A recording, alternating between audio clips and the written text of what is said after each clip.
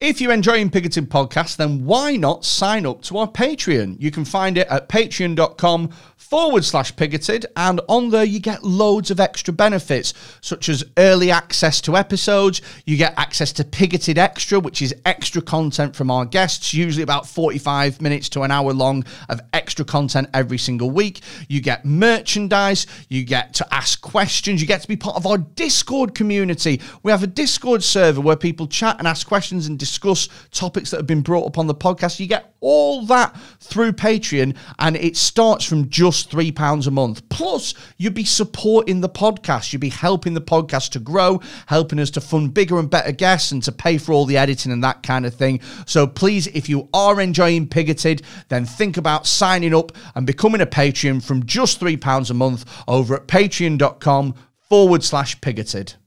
Welcome to Pigoted Podcast. Joining me today is the one and only Dr. James Crossland. Hello. Hello. James, just as we get started, what is your area of expertise? I am a historian of conflict, propaganda. I dabble in intelligence, history, and right now I'm writing a book about the origins of terrorism in the 19th century. Fucking love it. Already this is going to be a great show. And joining us as our comedian is fucking nobody yet again, because we've been track and traced again. This is the second time that this has happened in 5 episodes. So either I am ridiculously unlucky, or COVID is being used as a convenient excuse, or a bit of both. Have you, before we get started, have you ever used COVID track and trace being bleeped as an excuse to get out of something you don't want to do? I haven't, and I'm probably in the minority for doing that. Have you not? No, I haven't. I used it yesterday. I used it yesterday as an excuse. Well, this is karma, isn't it? This is for every time you use it as an excuse, someone uses it as an excuse against you. It goes round and round, and that's how the universe rectifies itself. That's how it does. Do you know what I did? It was so I'm buying a house at the moment. And it is a fucking nightmare because everywhere that is even remotely decent gets bought up straight away. So went to see somewhere last Wednesday, and it was a nice place. It was right at the top end of our budget, but it was really, really nice. And I asked, at the end, I was like, have you had any offers? And they said, yeah. They said, look, it's been on the market since yesterday. We had 3 offers yesterday. And the people who are who are coming to see it after you have already put an offer in, and they haven't even seen it. I was like, fuck, that's literally where you're at the moment. So we put an offer in. We don't expect to hear anything. That's the end of that. But what happens is you go home and you get desperate because you go, shit, we need to live somewhere. So you start lowering your standards considerably. Now, at the moment, there's a lot of people buying properties, but there's also quite a lot of a certain type of property that is on the market. And that certain type of property is old woman's house. Because say what you want about COVID, it has wiped off a certain generation of householders. So there's a lot of old ladies' houses, and you start to look at them, and the way that your brain goes is you start to go, yeah, we could do that room up. We could do that up. We could do that up. I am not a DIY person. I can put up a shelf, I can put up a telly, I can put up some curtains and stuff. I can't fucking... You're going to become one. You're going to have to. Well, this is it. I just can't do, like, fit a kitchen. It just doesn't work. Oh, that's a bit much, but you can strip, old person wallpaper off the wall, yeah? You can get one of those... it's like a dehumidifier type thing, isn't it? It's like a steamer, and you no, not with that. If we're talking about old people wallpaper, that stuff is like an inch thick. You need to get in there with the scraper. The historian of wallpaper. Yeah, it's rough. Yeah, because back in the day they did things to last. Yeah, didn't they? Yeah, like and to hide sins. Because that's the other thing. If you take that wallpaper off, you find. I know someone bought a house. I think it was in Bootle. And when they took the wallpaper off, they found that the insulation was old copies of the Mercury.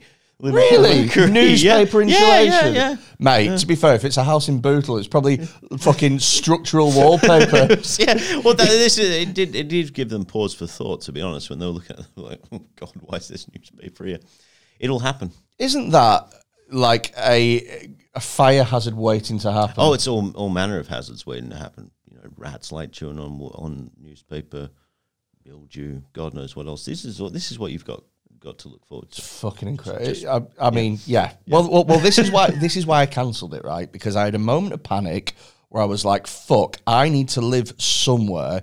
And then I looked at this house in Shevington, which is sort of near Wigan Way, and it is horrible. It's absolutely horrible, but it's like about 60 grand below what I could realistically afford.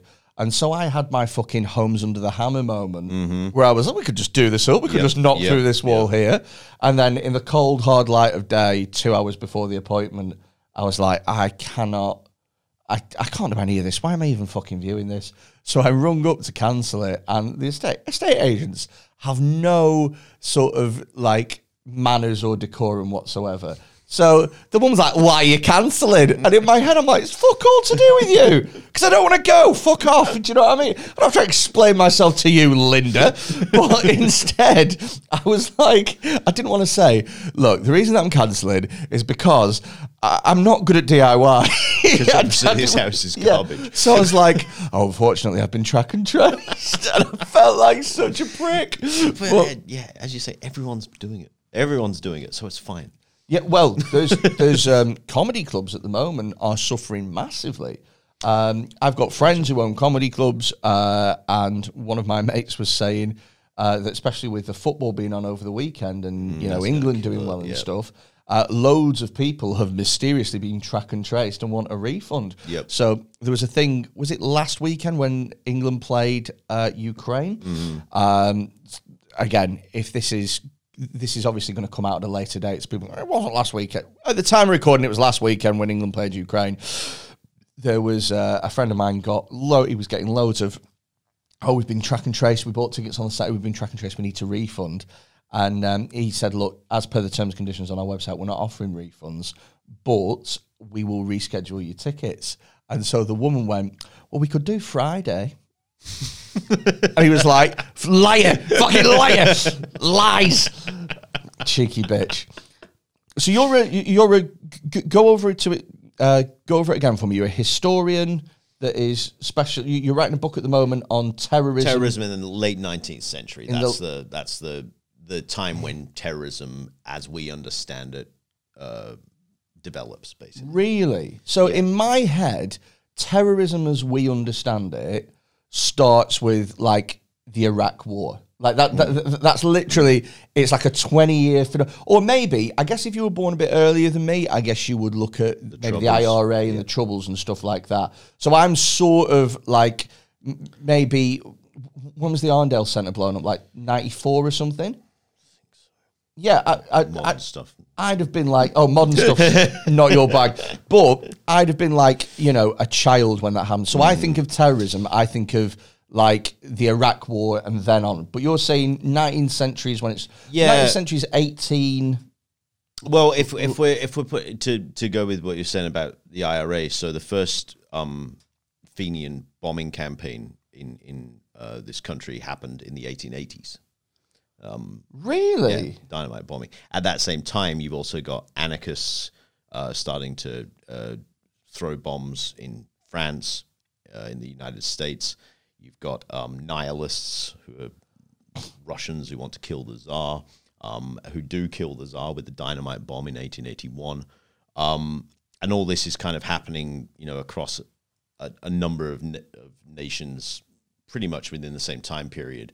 And they're all kind of using similar. They're all learning off each other. All these people, they're learning ways to create new types of bombs, how to use them. They're learning the effect of terror, being able to, what's the effect of planting a device, blowing it up in a public place. What does that do in terms of public and police responses? The basic mechanics of how terrorism is meant to work. The object not being necessarily to kill people, but to frighten people. And I mean, to the point on that, the Fenian bombings in the 1880s, most of them were designed to not kill people.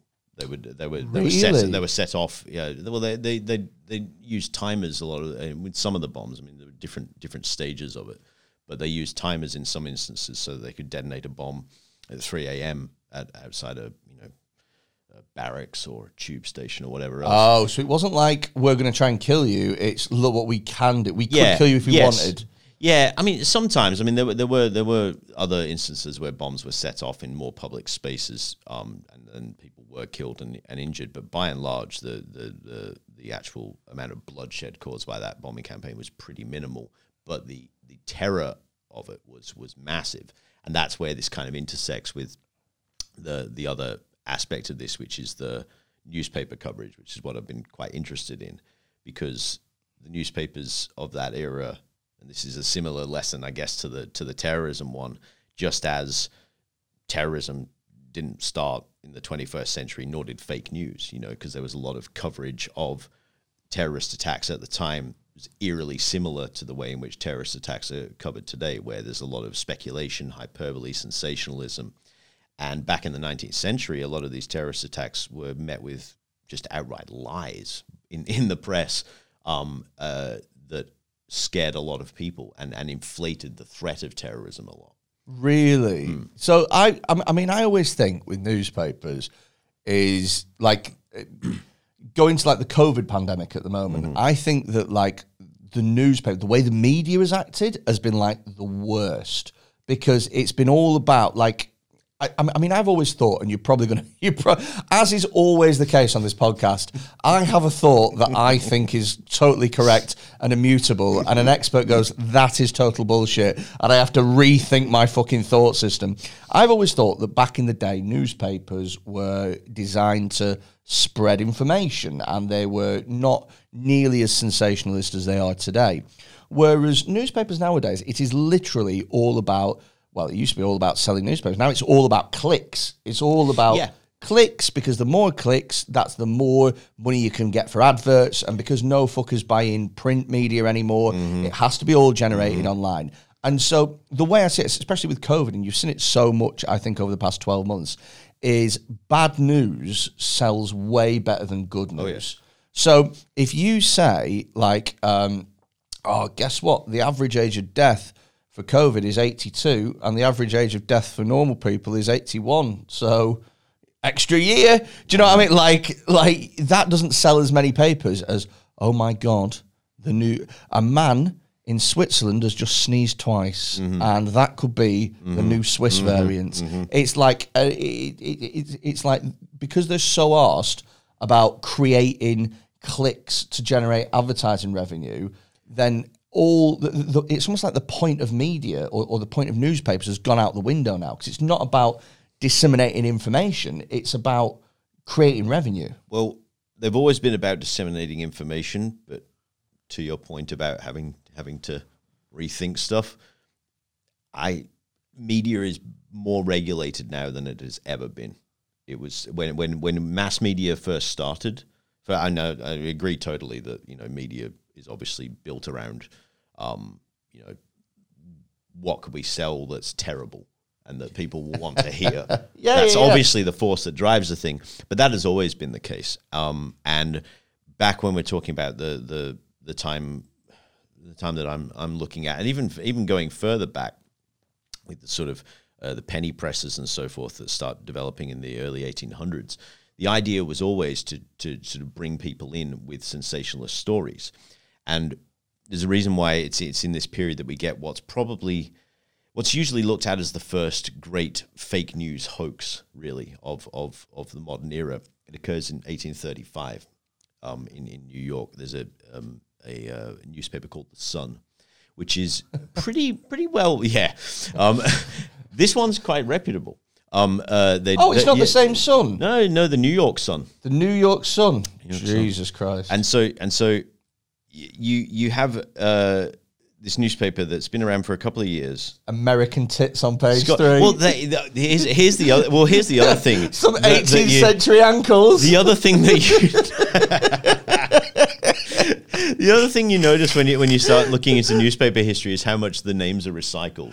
The Sun, the Telegraph, the Daily, the whatever. Why is that? I just love lack the of- idea, by lack the of- way, of yeah. like a woman in like a really long skirt, just showing a bit of tiny little page bit of 3 ankle, lower leg. yeah. You know, this is Annabelle, and she believes that Queen Victoria is the best monarch. But so this newspaper runs this story, saying that we have got information from a world-renowned astronomer who was real, a fellow called Sir John Herschel. Sir John Herschel has sat down at his telescope, which is obviously a fantastic telescope because he's a world-renowned astronomer, so he's got the best telescope. And he's told us about what he's seen on the moon. And they run this story, and it's fully illustrated. And there's humans with bat wings. There's big lakes. There's like these Greco-Roman temples. There's jungles. There's bison. I think there's like flamingos in there somewhere. There's all, and it's all happening on the moon. They're all just hanging out on the moon. What a weird assortment of things. This huge. Also, I love how humans on the moon wasn't quite weird enough for them. They needed so bat they went, wings. Bat wings. Needed wings. They have bat wings 'cause as they're- well. you know, And there's flamingos up there. There weren't. I mean, there weren't any horse and carts on the moon, so they needed to get around by flying. That was. They're riding the flamingos through the jungles. They weren't that creative. they were only that creative. You're that creative, but they put out this daft story, fully illustrated, as I say, and Is there any way important. that you can see that picture of them fully illustrating Oh yeah, a moon full of jungles and bat wings and flamingos? yeah. Is there? You can Google that. Oh yeah. Fucking you can find it. You brilliant. can find it. Yeah, I'm yeah. doing that as it's soon as I finish. Widely available. Any newspaper archive will have that picture in it. To be honest, because it's pretty famous. Is it? Yeah, pretty well. That sounds amazing. It's worth looking at. It's crazy. It's my next tattoo. Yeah. And so the thing about it is, right, they don't just put out this silly story. They put it out and they attach this credible expert's name to it, which is a classic fake news tactic, which you still get to this day. Such and such a reputable person says this, ergo it must be true. Yeah. And they print this, and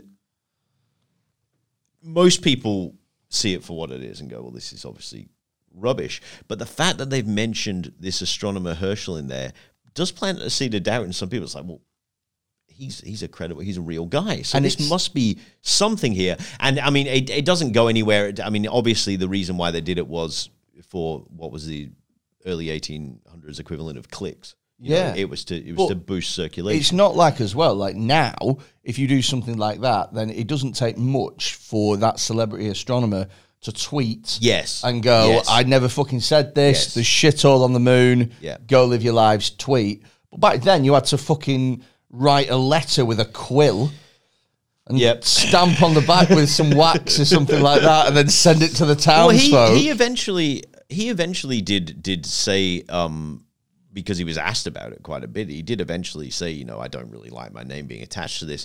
But this was a relatively new thing, so I don't think people quite knew how to react. You know, there had always been hoaxes. There had always been fake news. If we're talking about fake news as this idea of putting out a falsified information under the guise of it being real, that's as old as the hills. That's as old as human civilization. We've been doing that since day dot. Okay. But this idea of it being perpetrated on this scale for what was clearly a very mercenary sort of financial gain was relatively new. And that's why when we talk about the sort of history of fake news, this is a key point. This is the first sort of modern instance of fake news as we understand it today. It's the start of the sort of tabloid philosophy of journalism, where it doesn't matter if it's garbage, print it and people will buy it. Yeah. I'm guessing, I mean, was this massively successful? Did loads of people buy this? That we're not really sure, to be honest. And there's debate on that. Some people say, yeah, the circulation went up. Others were like, well, it only became famous after the fact.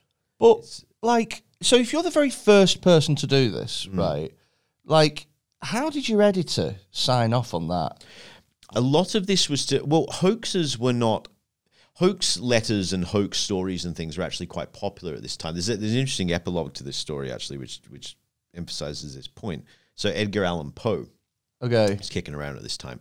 He gets very annoyed about this story because he reckons that the newspaper has pilfered one of his stories. He wrote a story about this man having this fantastic voyage to the moon. He gets there and it's all weird. And really? At the same time, and he said, they've stolen my idea. They've taken money out of my pocket. Flamingos on the moon. That's my fucking this is my jam. Yeah. And so he wrote a riposte hoax a couple of years later. That was where he put his own sort of fake news story out, saying that a man had completed a transatlantic balloon flight in 3 days. It was like the fabulous balloon adventure, and he did it to kind of get back at them and to sort of cash in himself and to sort of prove a point that these newspapers print rubbish. Do you know what's funny is the balloon one. I'd believe that now. Oh yeah. For me, I'm like, oh, did he really? Well, the moon thing, I know is bollocks, but I've no idea how quickly balloons go. So I'm like, yeah, maybe. Well, I mean, it's at this time, the balloon is this, fantastic kind of concept, and he's leaning into that and presenting. I mean, his story came with like diagrams and sort of scientific explanations of how this was done. He's overselling it. Well, he went all in to prove that point that if you add a legitimacy to things, if you add a veneer of expertise to this daft story, then people will buy it. And again, this is how fake news works to this day. If you just come out and say something, then whatever. Sadly, that is all that's needed sometimes. But for really sophisticated fake news, you always need to have a sort of it's that old adage of the best lies, the most believable lies, are always buried amongst truths. Yeah. So, isn't it mad how we have like April Fool's Day. Every year now on April Fool's Day, every news outlet feels this bizarre urge to print the most fanciful story. And everyone knows it's bollocks. We all go, aha, April the 1st, fake, didn't get me that time. And you think, well, we have it in us. Do you know what I mean? We have it in us to call bullshit. Yeah. And yet we lose that. Come 12 o'clock, we lose that discerning ability. That is the one day of the year where we're able to just go, oh, yeah, we actually understand stuff and we can call this out. And then April the 2nd, we read man's penis 20 foot long. And we go, oh, really? I'll buy that. Fantastic. Click. Must be me. It's insane, isn't it? It's absolutely mental. Yeah, it's psychology of fake news. The best fake news presents you with stuff that you inherently want to believe, that you have, that speaks to you in a way that it shuts down your rational brain, basically. And you just go, yeah, I like that idea, so I'll believe it. And that's when, if you've got, it's about sort of confirmation bias. So if you believe a particular thing, you read it online, say, and it doesn't matter what the source is, you read it and you go, well, other people feel this way. But then if there's an expert who feels that way, then you feel really validated. Yeah. And that's where bringing in the expert opinion is so important. There's a quote about magic that I think is so true about like stuff like this as well. It's to those that believe, no explanation is necessary, and to those that do not, none will suffice. Yes, it's so true. That's exactly. If you see an article that aligns with your view, literally doesn't matter. You're like, it's there. Yep. It's there. Even if you know in the back of your head, this is probably sus. Don't know what this website is. It doesn't matter. Yeah. You just get that sense that I feel good about this because Professor John Smith from the University of Scarborough. Well, that sounds reputable enough for me. Whereas if you don't believe it, it doesn't matter how many, 500 scientists from Oxford and Cambridge. What do they know? Have all said it. Well, they're all in on it together. Yeah, exactly. They're all in on it. They're all in on it. That's the other. I mean, that's the real sort of the sort of toxic problem of fake news now, is that because there's myriad fact checking websites, right? You can go on a Snopes or something like that, and you can go, well, and they do really good work in saying, well, this article's garbage. But if you're already in that belief system, if you already believe that you're right and everyone else must be wrong, then the fact checkers are in on it as well. There's no one, because no one's objective. These people aren't objective. They're in on it. They're in on whatever this thing is. Who bankrolls their website. Yeah, exactly. It's all that. It's all that. It's a circular problem. Oh, totally. I mean, I know a few people. I mean, I wouldn't go as far as to call them friends, but I know a few people through comedy who have gone down a real rabbit hole these past 15 months. Great Reset, all this stuff, and you cannot reason with them. You cannot, because they're so entrenched in their own belief system that there's no getting them out of it. Yep. And anytime you show any evidence that is to the contrary, it's so easy for them to just write it off. It's so easy for them to just go, nah, that's been done by this person who's bankrolled by this person who's linked to this person. No, I'm not believing it. It's a concept that in fake news is called the big lie, right? So it's this idea that if you create an alternative reality that's so all-encompassing and a truth that is so believable, then it cannot be assailed, it cannot be questioned. This is the point in every podcast when there's a historian where we hit that iceberg that's known as Adolf Hitler. Oh, this is Hitler. It's bound to happen. It's bound to happen. If you get a historian on a podcast, Hitler will turn up at some point. So here's Adolf. And here he is. Here he is. A special third guest. So the concept of the big lie is something that's often attributed to Hitler as being the guy who kind of perfects it. And he, back in the 1920s, so before he comes to power, he's talking about how the First World War was lost by Germany, not because of the military leaders or the war economy or anything else. It was lost because of the Jews and the socialists. Really? They're the ones who undid Germany from within. That's why we lost. And that's the big lie that kind of underpins the wider sort of Nazi propaganda that Goebbels then really, perfects in the 1930s, because from there you can extrapolate bigger lies, which is, well, the Jews are the reason why we lost the war, and the Jews are still financing, the British government, the American government, the French government. They're behind all of our enemies, and they are working against Germany. And then if you push that big lie enough, you then get a basis to start maltreating the Jews. Did like the Nazis have fake news then? Oh yes. So in my head, like, fake news and propaganda are two different things. And when I think of propaganda, I think of like a Second World War poster of like a woman going shh like that, and it's like, don't talk because Hans might be listening. Yeah, just shh, It's something like that. The walls can hear and all this, and it's like really, it's almost cartoony, and it doesn't pretend to like.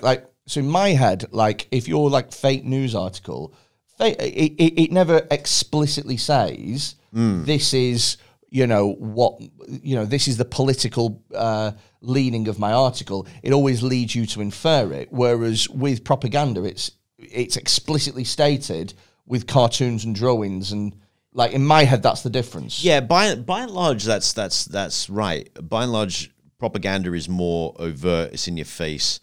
Fake news is a bit more subversive. Have we stopped using propaganda now? Because I haven't seen any. Maybe it's just become... propaganda comes in different forms. It's arguable, for example. So I think there's a way to think about propaganda as something that is very it's so all-encompassing at this point that perhaps you don't even see it, So it could be something as I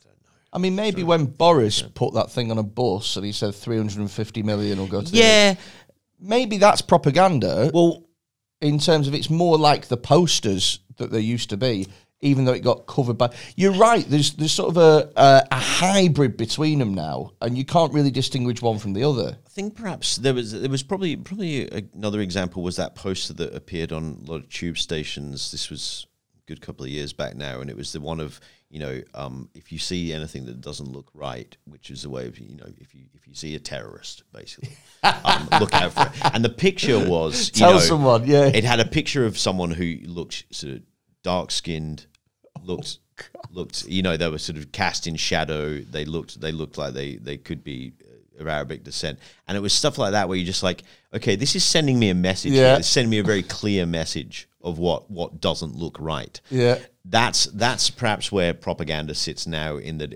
I mean, it does sort of bleed over into this thing where it's suggesting things through images. Propaganda isn't always about images, but images play a larger role in that. It's probably worth just kind of, because defining fake news is actually quite difficult, and there's a sort of debate over how we define fake news, what are the limits of it, because you're right, it does bleed over into propaganda, and these things kind of become similar. To my mind, if we're talking about fake news, we're talking about misinformation and disinformation.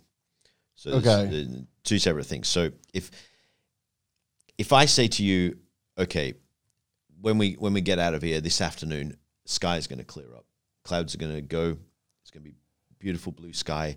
It's going to get to 28 degrees. Lovely inside. It's going to be Spain on the Mersey. What a weird thing for you to say just as we leave. Yep. It's going to get to 28 degrees. I've got a magic weatherman in my head, and he tells me that this is what's going to happen. So I tell you this, and I'm obviously lying. You know I'm lying. I know. I'd believe you, genuinely. Like, not even messing, because I have this thing with, like, people who I know that are smarter than me. They can pretty much get away with saying fucking anything, and I'd be like, yeah, okay, fair enough. Honestly, if you said it's going to go to 28 degrees, I wouldn't go, you're full of shit. I'd go, well, he knows about weather and things too.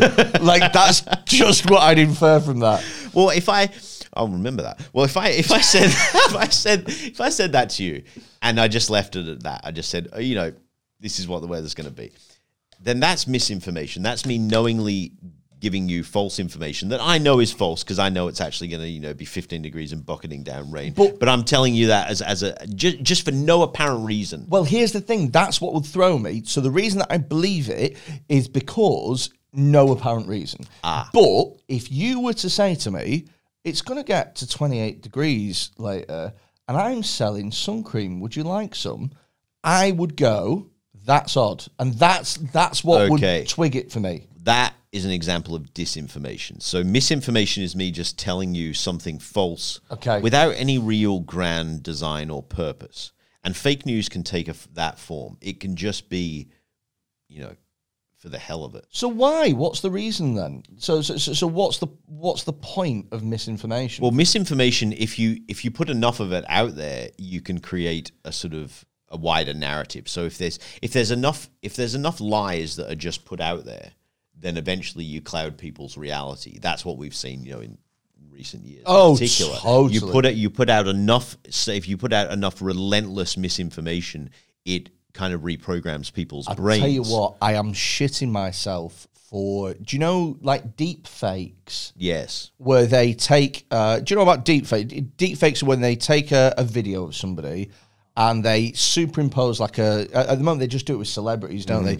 They superimpose a celebrity's head and it makes it look like a video of celebrities doing or saying things. But right now, it's really convincing. It's really good. And it's come along leaps and bounds, because 3 years ago it was like, oh yeah, that's obviously the Queen talking about how much she enjoyed Love Island last night. It ain't convincing at all.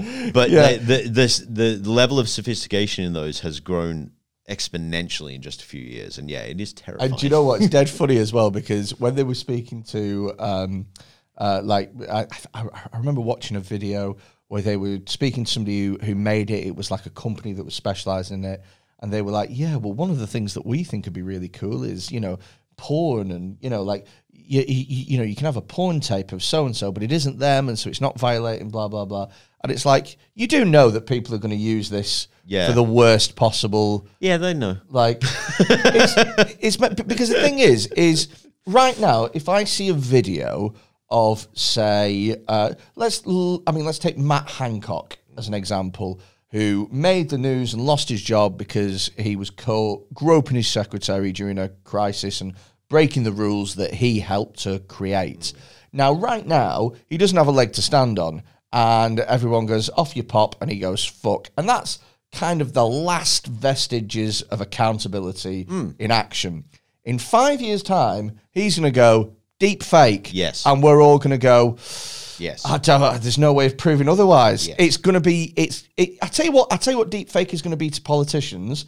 it's going to be what I've been track and traced is to me to estate agents. It's the grand excuse. Yeah, the grand excuse. Well, we've already seen this. I mean, Trump has made it iconic that fake news. If I don't like it, it's fake news. That was his carrying cry. Now, admittedly, that hasn't been taken up by all politicians, but you saw during his time in office that there were other politicians, not just in the States but in other parts of the world, who kind of dip their toe into those waters. Like, can I?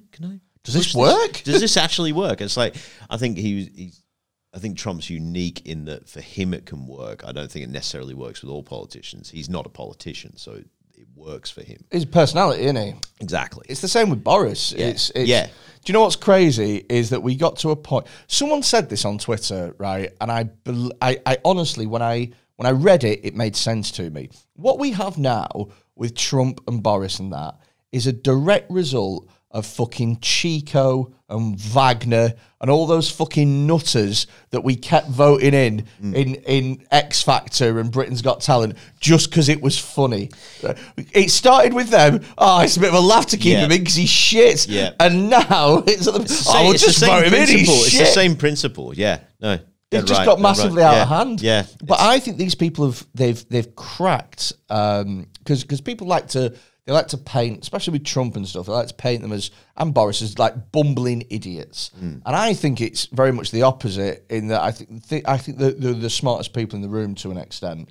And I think that they've worked out that the general public only really gives a fuck about something for about 48 hours. And then what happens is something else happens. So we're not very good as human beings at like proportioning out our outrage. So we're not allowed to go, okay, 50% of my outrage goes to this, 20% goes to this, and 30% goes to this. I'm outraged about these three things right now. Yep. We don't do that. What we do is we go 100% of my fury here. Yep. And then and then something else happens. Then we go, oh, this is a new thing. 100% of my fury here. And then that bit gets forgotten about. And so they just have to ride it out till the next thing comes along. Completely. Yeah. It's an intricate knowledge of the news cycle. That's what they get more than anything, and how accelerated it's become, and how attention spans have lowered, and the rate at which we're bombarded with information just increases and increases every single year.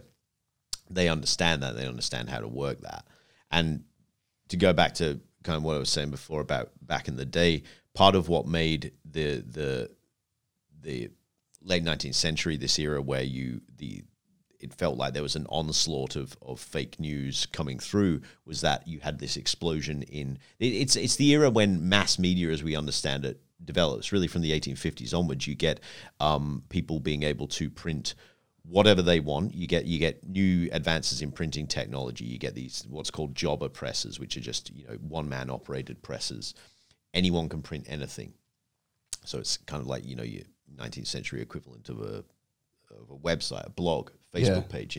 I can print whatever I want. I can disseminate it as widely as it can be passed around. Newspapers are very cheap. People are becoming more literate. There's no real standards on governing newspapers. Not proper ones anyway. And so anyone can print anything. And so for the first time in history, you've got large populations being assailed with information from all sides, countless newspapers, and they don't really know where to look. Similar to what's happening today. It's just obviously, the internet speeds all this up. Well, this is it, because it used to be one cycle of press a day, didn't it? Like one newspaper every day, and then that's like, oh, today's newspaper is tomorrow's fish and chip wrapper. Do you know what I mean? Yeah. Like it's but now the cycle is continuous. It never stops. So if you're a big website, like for example, if you're somebody like Lad Bible, who, even though they started out as being like, hey, we're lads, we're just doing laddie things, oh, let's have a shot. Now they are as much of a news website as any of the others, I think. They put a lot of news stories out there. It's continuous. It's throughout the day. And so the news never stops or goes away. It's a constant stream. And I do think, like, if you're, talking about the 1850s or whatever, and people can just start a newspaper now, right? Let's say you wanted to start a newspaper. You were fucking Mr. fucking Mirror or whatever, and you're like, I want to start a newspaper named after me, Mr. Mirror. That's how it started, wasn't it? Yeah. Yeah. Are you sure you don't want to make like reflective things that people can see the faces in, Mr. Mirror? Nah, mate. No, I want to make a tabloid. Day one, right? You start off and you've got a great story, and you fucking write it, and then you print it, and then it goes off. Day two, you go, all right, okay, I've got another great story. Day three, oh, fuck. Right, follow up on the first story. Great, okay. Day four, shit. Just make something up. Like, is that how...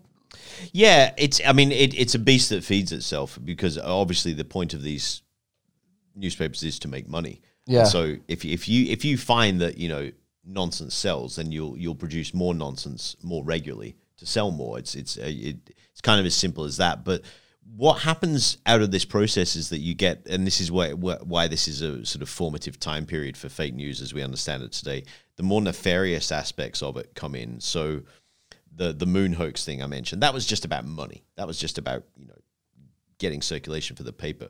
In the 1890s in the United States, you get the growth of what became known as yellow journalism, which was basically tabloid journalism. So newspapers that had big sensationalistic headlines that were designed to grab your eye. They talked in really lurid language about, this ghastly murder of this person has happened, or, this body with its, head and legs missing has been found, floating in the Hudson and all this. And just, really graphic sort of stuff to titillate, excite, get you in. Yeah. And they're very popular. There's an understanding amongst the readership that a lot of this is sensationalistic nonsense, but it's entertaining. A bit like what you're saying about the Trump-Boris thing. I know what this is, but it's entertaining, so I'll go with it. But they understood it for what it was. They understood it for what it was. I mean, by and large. But here's the thing about that. Do we ever actually understand anything? I don't think so. I don't think humans are that bright. So we can know when we're reading something that, well, this is nonsense. But if we read enough of it, it will reprogram. Yeah. And what happens with yellow journalism, it takes this turn for the worse and sort of sets a precedent which we've seen to this day. In 1898, there's a U.S. warship called the Maine. It's moored in Havana Harbor in Cuba, and it blows up. Now, Cuba at the time is a Spanish colonial possession, and yellow newspapers, New York World in particular, they've been running these stories in the years leading up to the Maine about how the Spanish are these terrible, colonial oppressors, how they torture people and murder people and all this kind of stuff. And then this U.S. warship explodes. And no one quite knows why. And so they kind of fill in the gaps and say, well, the Navy's saying that it might have been an accident, but we know from our sources that it was a Spanish mine, that it was a bomb, that they attacked us. Yeah. And they kind of ramp up all this jingoism and everything else. And America goes to war with Spain in 1898. Whoa! Off the back of that? It's a big part of the reason why. I mean, there's a wider process there where, then as now there's a relationship between politics and the media. There are hawks in the U.S. government who feel that now is the time for America to sort of branch out and become a colonial power. Yeah. And then they've got this backing of the media who are riling up the public, all this kind of stuff. They end up going to war with Spain. They get Cuba. They get the Philippines. Job done, basically. Yeah. There was an official inquiry done which concluded that it was more than likely an internal explosion caused by the magazine exploding or an accident in the coal room, something like that. But it didn't matter because at that point you've already implanted the idea that something more sensational has happened. I love how even 120 years ago they were still using according to our sources. According to our sources. I love how naval officers on the inside who know what actually happened have told us. It's the same. That story always reminds me of the sort of armchair explosive experts who emerged after 9/11, who looked at the footage of the towers coming down and went, "Oh, well, that's not a structural collapse caused by a plane hitting it. That's a controlled explosion. It must be. They've wired the girders with jet explosion. fuel doesn't melt steel beams. It's all that, and that's when we've got footage, and that's when we can we can actually dissect it. Back then in 1898, no one's seen this explosion, and yet here they were sort of suggesting, well, it must have been a mine, because there was such a dearth of knowledge. You could fill it with whatever. And the proprietor of one of these yellow newspapers, a fellow by the name of William Randolph Hearst, he really wanted a war, and so he kind of pushed this and was like, yeah, we can do this.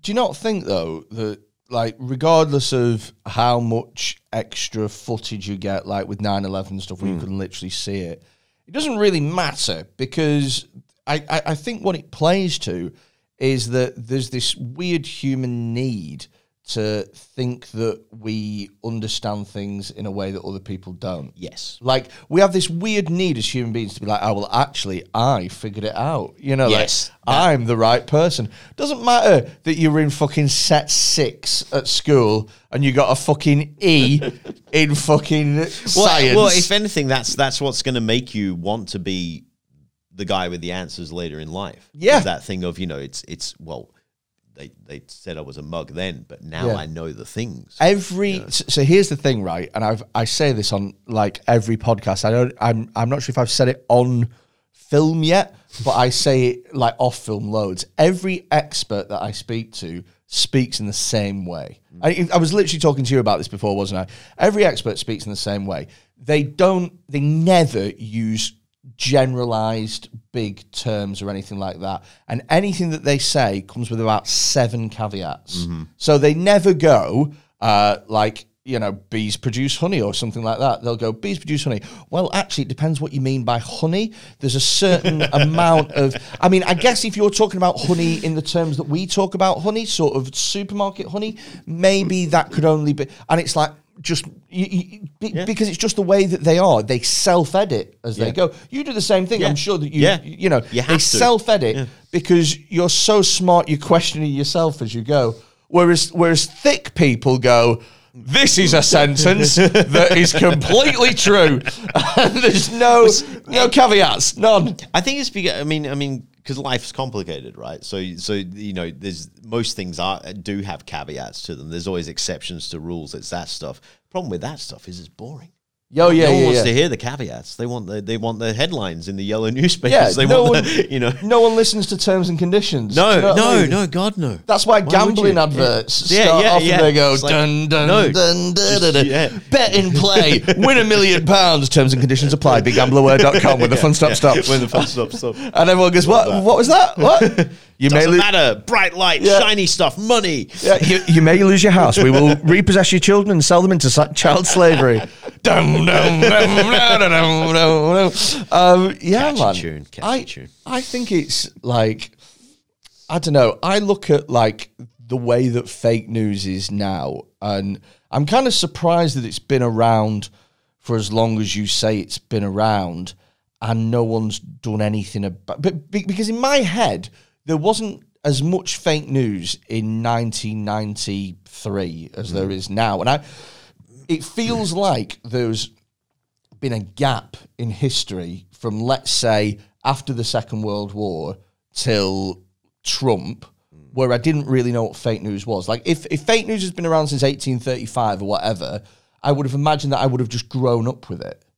And I don't feel like I have. Well, there's a couple of reasons why. I think proportionally, there's not as much fake news back in, say, the 90s as there is now, because we didn't have the internet back then, and we didn't have numerous websites and everything else, and social media to help disseminate fake news. You had a set number of TV stations that had a set number of bulletins. There was always tabloids. There was always that stuff. There was always this royal scandal, that royal scandal, our insiders to say this. That's always been there. But that, to me, felt like it was sensationalized. And I think that there's a difference between taking a story and making the very most of it, which I kind of think that journalists are I'm not comfortable with it, but I kind of feel like it's what they're allowed to do, because I kind of figure it's, that's their job. Whereas flat out making shit up, I feel like that wasn't around, before Trump, or if it was, then it wasn't around as much. Like, I feel like there was a boom. It was, well, yeah. I mean, there's definitely been a boom. It's become a sort of self-perpetuating cycle at this point. But there has always been a sort of core of nonsense reporting and sort of non-stories that have worked their way into newspapers, sometimes for quite orchestrated and nefarious means. And this is where fake news gets a bit more sophisticated than just, I'm a newspaper proprietor, I think that we should have a war with Spain. They blew up our ship. It moves along, and what moves it along in no small part is actually the war. So during the Second World War, this, for some reason these guys never get enough attention, but Britain established a secret propaganda agency called the Political Warfare Executive, top secret group, and their job was to fight fire with fire against Goebbels, to sort of come up with their own propaganda.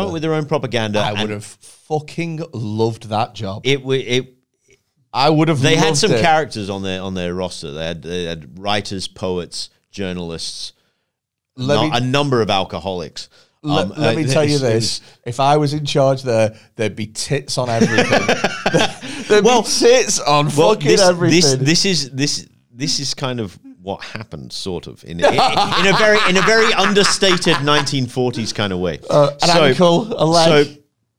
So the guy, one of the main guys in the Political Warfare Executive was one of Britain's unsung heroes of the war. No one knows who this guy was. He was a journalist called Sefton Delmer. Oh, Sefton Delmer. You've heard of Sefton Delmer? No one knows who he is. Damn, he fell straight into it. That was dead good. I liked that. Thank you. I liked that. Oh man, I was so excited for a second there. You really went in with it as well. Yeah, you broke my heart. I broke your heart. I'm so sorry. Some people know who he is, but most people don't. Anyway, so Sefton Delmer. So he was a journalist who, during the 1930s, early 1930s, when the Nazis are rising to power, Hitler comes to power in 1933. So this is before then, when he's on the campaign trail, as it were. Delmer is a foreign correspondent. He's with Hitler and Goebbels when they're going to all these rallies, and he's seeing the diabolical genius of Goebbels. He's seeing how he's orchestrated these rallies so that everyone is hanging on every word Hitler says. Yeah. And Hitler's up there talking about how, if I get in, we're going to have a war. We're going to have this god-awful war. It's going to be fantastic. You're going to love it. And Delmer says to Hitler one day, he says in politer terms, he's basically like, you're this ugly, nasty little man saying ugly, nasty little things. In polite terms? Yeah, in polite terms. Reading between the lines, this is kind of what he was saying.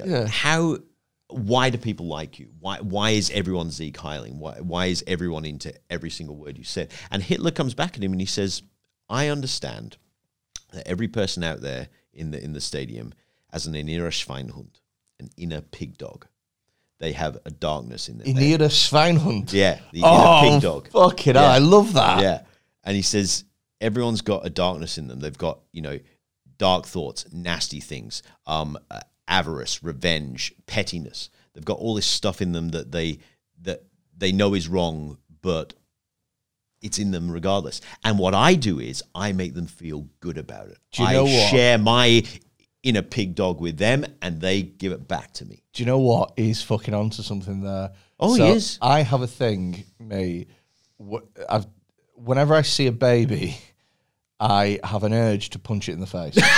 So you heard it here first, folks. I have an inner Schweinhund, but in my head, I go punching it in the face. Like literally, that's a voice that comes into my head. It has to be punched in the face. There's no other option. It has to be punched in the face. It can't be punched anywhere else, and it has to be in my head in like a pram, and it's like a jab. It's like a poof, fuck off. Like that. This is like a comedy bit. No, this is a genuine. No. I'm saying I'm just visualizing what you're saying. This what you're describing sounds like a Python sketch or something. Man punches baby in a pram, and I'm wondering if that's the deep sort of psychosis here. You're like the Ministry of Silly Walks and Baby Punches. Yeah. But I have the same thing. So it's not as strong, but I have the same urge when I see pregnant women. I go punch them in the stomach, and I can't help it. It's a little voice that comes into my. It's like an intrusive thought that comes into my head. Just nobody else get this. Can't say I do. No. Great. No. Okay.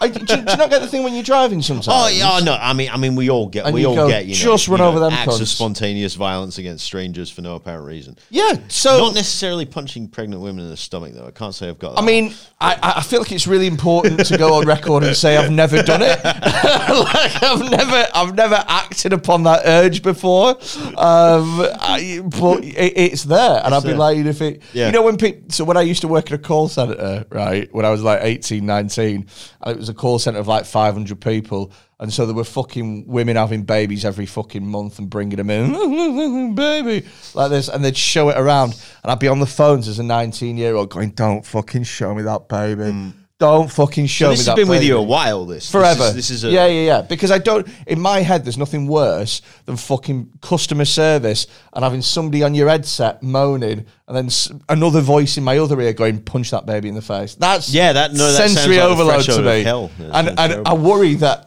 like, because my talking part is opera, I don't want to talk to the wrong voice and go, no, I'm not punching the baby. Sorry, what were you saying about your car insurance? So it was a minefield. This job lasts very long. Honestly, about 18 months, I got sacked. That's pretty good considering that's all going on. Yeah. Mate, so when Hitler talks about Schweinhund, I'm trying to link it back in. That's the thing. That's the thing. I mean, he got that fundamental flaw of human psychology and he exploited it. And when the war came, Delmer started working for the political warfare executive. He remembered what Hitler said, and so what he did was he set up a number of fake news radio stations that were broadcasting from Britain, but they broadcast under the guise of being resistance radio in, say, the occupied territories of Europe, or perhaps even radio in Germany, like a pirate radio station in Germany by anti-Nazis, and this was all made up. And he came up with one. The sort of jewel in the crown of these various radio stations. There were lots of them. Was one that he ran called Gustav Siegfried I, or GS1, where he developed this character who is called the Chief. And this was what was interesting, because he had to be anonymous, because the character was a really stiff-backed conservative German nationalist. He's like an officer in the army who wants Germany to win the war, wants the Reich to last forever, loves Germany, all this stuff. But, and this was the genius of it, he hated the Nazis.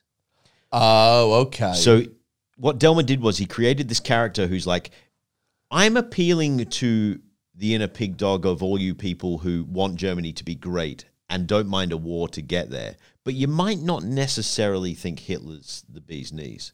But you see him as a means to an end. And he created this character to speak to these people. And this guy would engage in the most lurid stuff. He would tell stories he would say, the war should be going really well, but it's not. This is the chief speaking. The war should be going well, but it's not, because the Nazis are, injecting our boys, our brave fighting lads on the front with, infected blood that's got syphilis in it. That they've taken the blood from POWs. Or while our brave fighting lads are on the front, it was always our brave fighting lads on the front, because that's an easy get, pulls on the heartstrings. It's a catchphrase, isn't it? Yeah, completely. Brave fighting lads are on the front, and their officers are back at home, cheating on them with their wives, and stealing their money and all this kind of stuff. And, he spoke about, like the Nazi High Command having orgies in submarines and all this stuff, like really like over the top stuff to get home the point that, the Nazis are these depraved, horrible, corrupt people and all this. So he sort of, he combined this kind of, the sensationalism of, sex and violence with appealing to people's inner pig dog, you want to win the war, blah, blah, blah. But then he also used it to subversively attack the Nazis. Do you know what? Very clever. Now you've mentioned it, I really want to see a war where there's no guns, there's no knives. The only way that you can kill the enemy is with syphilis blood. You got to run around and you just got to inject people. Oh my God. No one would be up for that war. That sounds like such a difficult war. What a game of tag that would be. What a fucking game that would be. Holy shit. You're allowed maybe like a bow and arrow that you have to like... It'd lead to innovation, like a multi-barreled syphilis syringe gun that you sort of fire that scatters it across a wide area. It'd be like jackets of people like dressed like hedgehogs, but with little fucking syphilis. Just running into each and other. they just run around like people. Ball into each other and melee and shit. I want to watch that. Who doesn't want to watch that? Oh, mate. Set it up. So what sort of like articles? Did they print articles, Nazis? Yeah, and article during the Second World War, there was this sort of propaganda battle between the Nazis and the British, and then when the Americans come in, they had their own propaganda unit as well. And to be honest, most of the battling was done through radio, because that was then as now, today, if you want to be a fake news entrepreneur, the internet is what you use. You use the latest technology, and back then radio was the bee's knees. But that said, the first, here's a fun fact: the first air raid conducted by Britain during the Second World War didn't drop bombs; it dropped pamphlets. Oh, right. This is September 1939. They dropped pamphlets over Germany, which were propaganda pamphlets. Clever. That said, well, they weren't that clever, because they basically said, German people, Hitler will lead you into disaster. He's a bad guy. Please don't fight in the war. And the problem with this, and this is true of fake news to this day, it has to somehow speak to some kind of reality, even if it's a reality that's just in people's heads, even if it's just some constructed assumption. Yeah. But the problem with some of the early propaganda efforts by the British was they kept saying, Hitler's a bad guy and he's insane and all this, and if you're an average German looking around, you go, well, hang on a minute, he's reclaimed all these territories, he's knocked off the French in 6 weeks, we're sitting pretty, the Russians aren't in the war yet, the Americans aren't in the war yet, we're doing pretty well, thanks. I think this guy might be all right. And so none of it worked. And to be honest, it's very questionable if any of this propaganda worked during the war. The Germans obviously fought on to the bitter end. So the idea of these propaganda efforts sort of subverting people, a lot of British propaganda, particularly towards the end of the war, and the sort of fake news stories that they dropped were designed to undermine morale. So hold on a minute. So I've always been taught in school and stuff that propaganda was exceptionally successful. It was like this. It was like a super tool, and you're saying that actually didn't really work. Well, in the First World War, it was probably a bit more successful. Are we talking about? Was it successful in terms of keeping our morale up? Was that? Oh yeah. That's a different form of propaganda. So that's the stuff on the home front. Again, that's debatable. I think the sort of school version of it is that everyone rallied behind Churchill and blah blah blah, and that's not necessarily true. This is it. The school version. So the last I heard of it was that people were like, "Oh, good grief! We're really fond of this Churchill chap, but tell you what, it's quite. Oh, is that a poster? Oh, keep going. Yeah. I think I will. Do you know what I mean? Yeah, and it was as easy as that.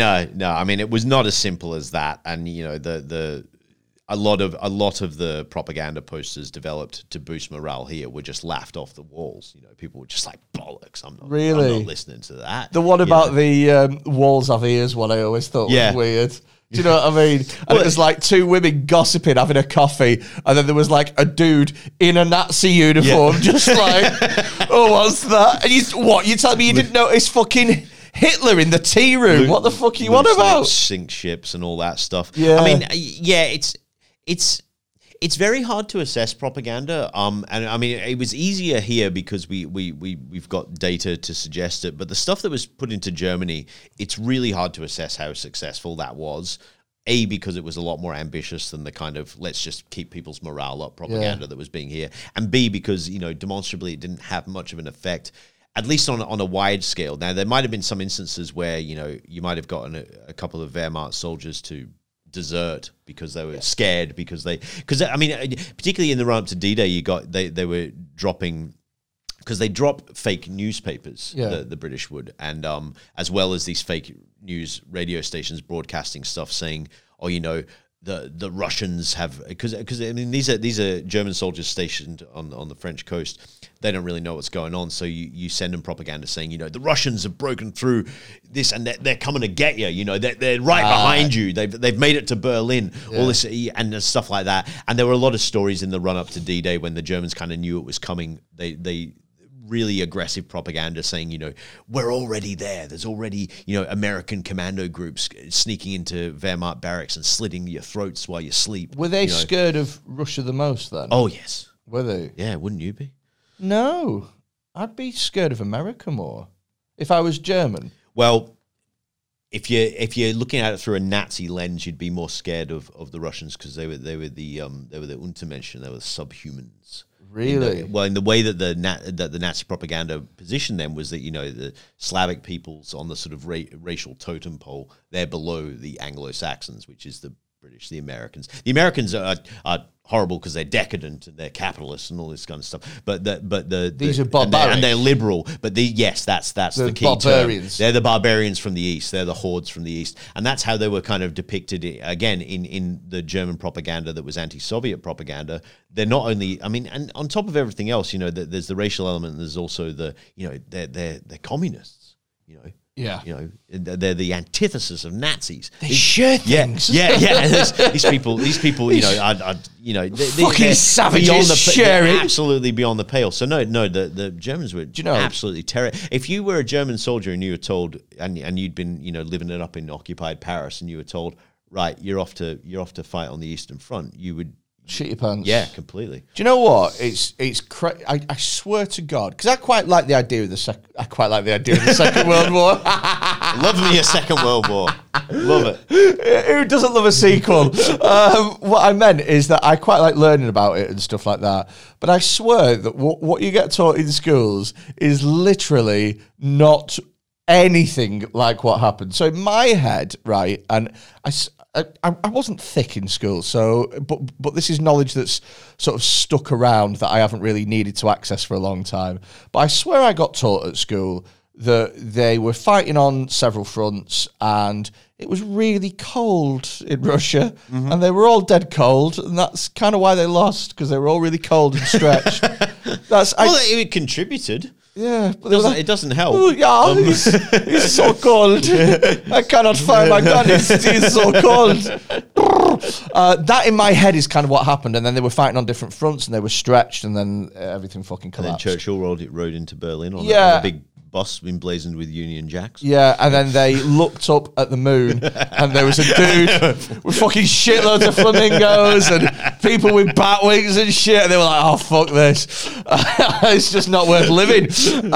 But yeah, and then something happened with Belgium. I think it took longer to get through Belgium than was originally anticipated. I think I can somehow remember something called the Schlieffen Plan being a fucking thing. That's the First World War. Fuck! Yeah, no, that's all fine. around. Well, I mean, it's fine. Belgium's in both. They get mucked around by the Germans in both.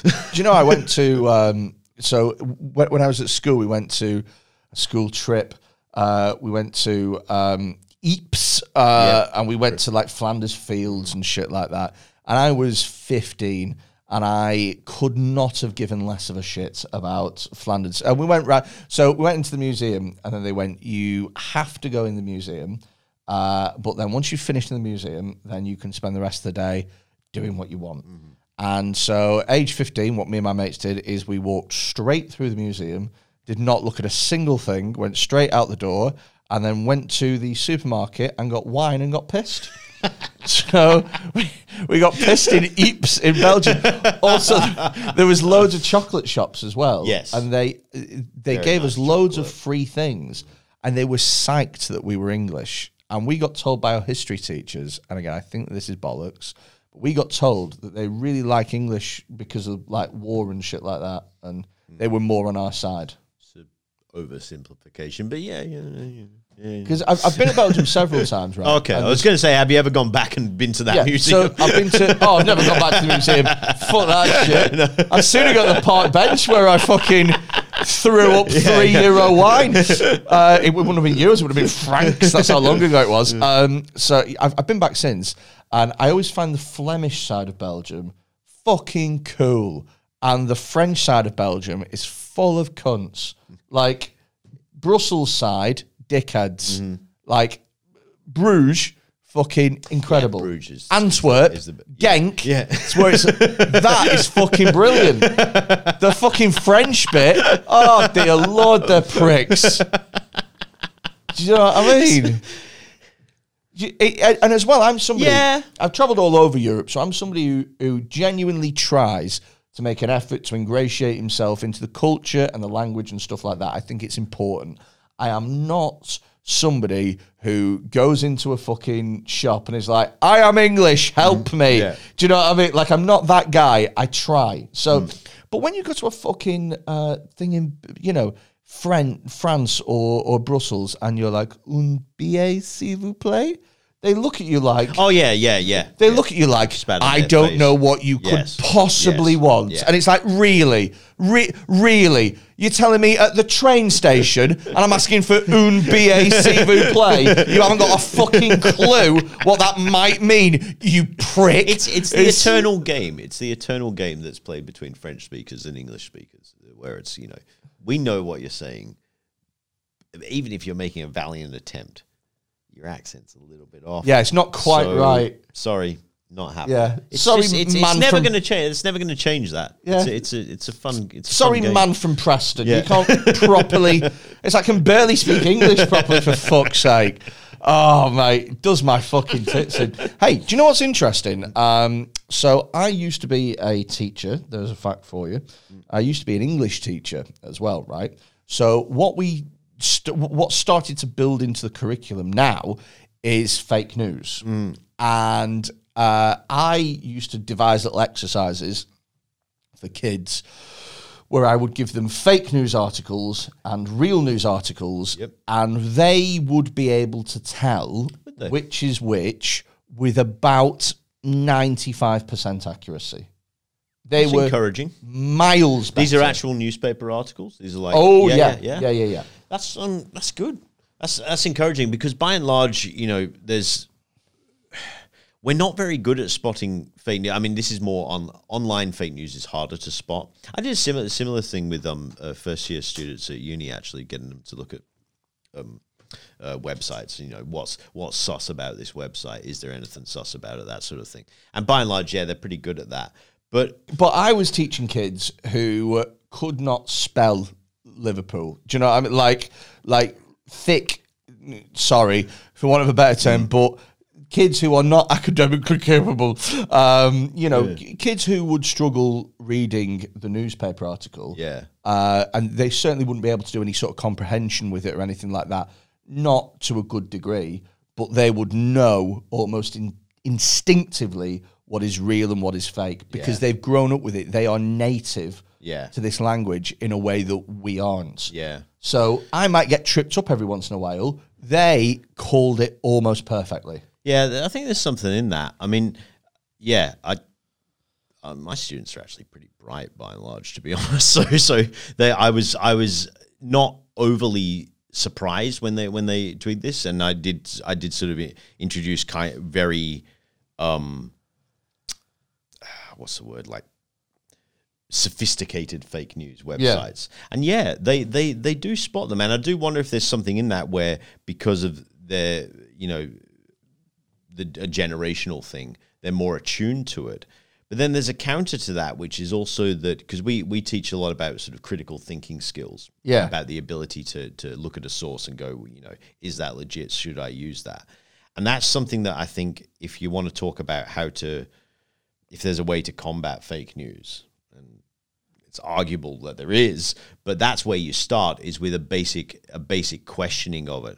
And that's something that's always been taught in universities. Interesting that they're now doing it in schools. I'll say two things to that, right? The first thing is that you're teaching the top, let's say the top 5% of society, or the top 10% in terms of brains. And I'm pretty sure, although you might tell me otherwise, I'm pretty sure that fake news isn't designed to catch the really clever people. It's designed to catch most people who are average or below average intelligence. Yes. So it's never about catching these people out because they're almost too smart to be caught out by it. Yes. And the second thing is that if you sit down and you say to me, listen, we are going to do an exercise right now called Guess Which News is Fake News, then I switch on my hyper analytical fucking sense. Do you know what I mean? And I don't have that throughout the day 24/7 because it's exhausting to fucking look at the world through that lens. But you can switch it on for an hour whilst you're doing an exercise or something like that.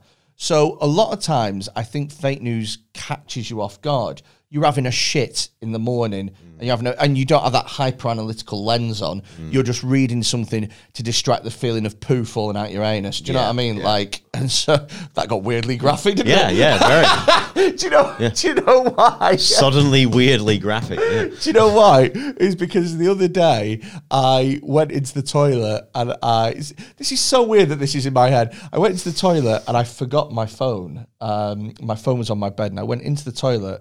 I just sat on the toilet and pooed, and I hadn't done that in such a long time. Like I always distract myself with something. Oh, to I read. see what you mean. And so I was just sat there feeling poo come out of my bum, and I was like, "This is horrible." So I got the toothpaste, and I started reading the back of the toothpaste to distract myself from that thought. How mental is that? That is someone who is addicted to their phone. that is like next level addiction that I can't even comprehend. Yeah, wow. The ingredients of toothpaste was very much my methadone to get me. Yeah, nuts. Absolutely fucking nuts.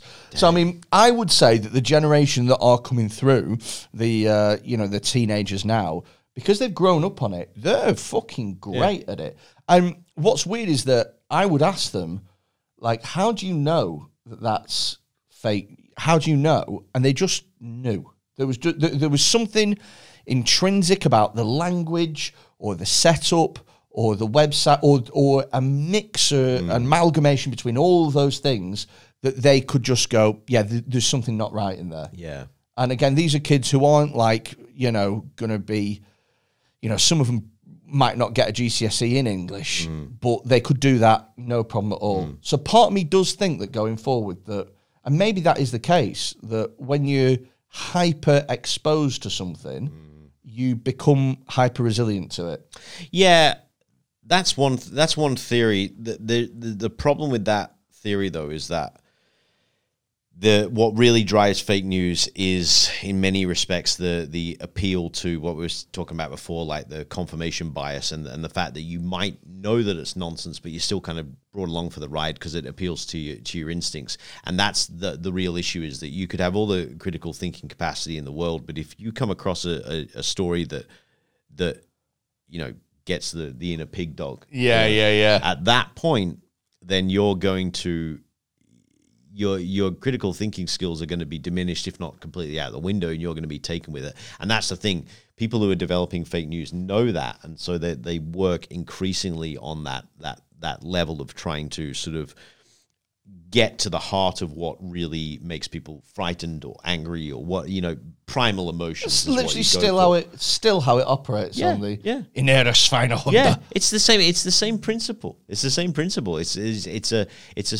a fact of the human condition. It's just the way we're wired. And the danger is that when you get, someone like Goebbels along who knows how to exploit that, that's when bad things happen. Who is the modern day Goebbels? I mean, you're not great with modern day. There's about 20 of them. Well, that sounds bad. It's like Roger Moore or something. Roger Moore? No, not Roger Moore. He was Bond, wasn't he? Wasn't Roger Stone? Roger Stone. Roger fucking Moore. Yeah. I had Sean Connery. He's another bad one. Sean Connery. Yeah, Pierce Brosnan can fuck off. Yeah. And I don't trust anything Daniel Craig says. They're all in on it. Yeah. Fucking Roger Moore. Roger Stone. No, I think you're thinking of Steve Bannon. Is the one? He was the one who was kind of the. Didn't he do Breitbart? Yes, all that stuff. Did you read Fire and Fury? No. Did you? I read it.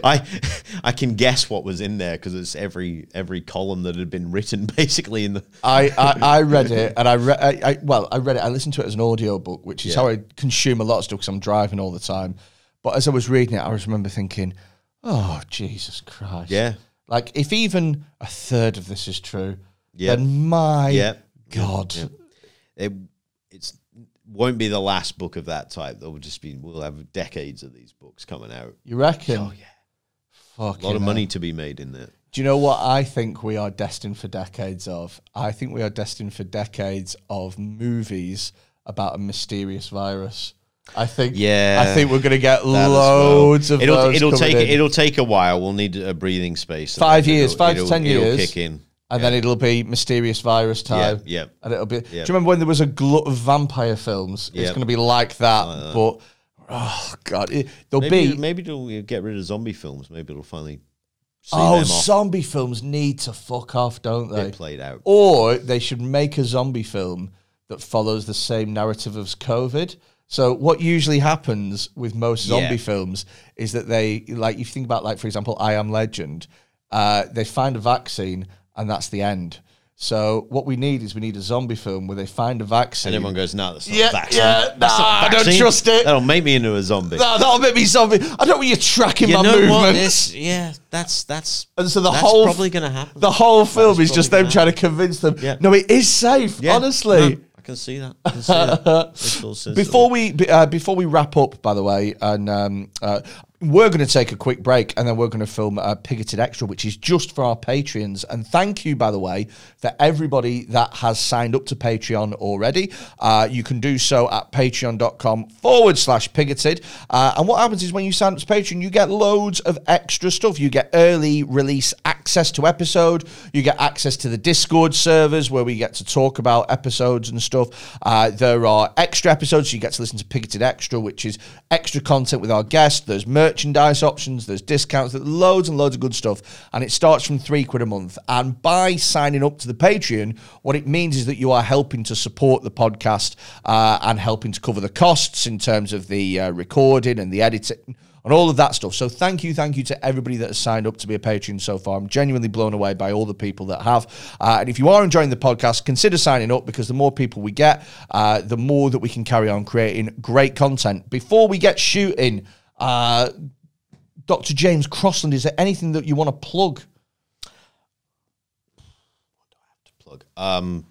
When's your book coming out? Oh, that's not going to be till next year, I'm afraid. Oh, right, okay. You have to get me back. 2022? Yeah, it'll be 2022. Have you decided what the title is going to be? It's going to be called The Rise of Devils. That is a great title. That is a fucking Well, it's actually, banger. I'm ripping off the Pope. Because the Pope back in the 1870s, the Pope said, these terrorists coming up, they're devils risen up from hell. So really? That sounds plagiarizing the Pope. It sounds like a very Pope thing to say, isn't it? I mean, it's suitably dramatic. Yeah. The devil's raising up from hell. Yeah. That was how fearful he was of all this. Really? Yeah. Fucking hell. People, revolutionists, insurrectionists. Do you know what? They said the same thing about heavy metal, though, didn't they? Yeah, exactly. And that turned out fine. So, yeah. Basically, what you need to do is we need to give these terrorists a bit of breathing space, and they will come back in 20 years with some fucking banging albums. Right. But otherwise, follow me on Twitter at Dr. J. Crossland. Sweet. We're going to record Pigoted Extra. Thank you very much for watching and listening. Hopefully subscribe if you are enjoying the podcast, and we will see you again next week. Bye-bye. This episode of Pigoted is sponsored by Taylor's Toys. Taylor's Toys are a sex toy company. They specialise in doing high-quality sex toys that won't fall apart after 1 or 2 uses. Head over to taylorstoys.co.uk, check out the amazing range that they've got on offer, and if you use the discount code PIGOTED at checkout, you get yourself 10% off on all products. Taylor's Toys. Spice things up in the bedroom. Thank me later.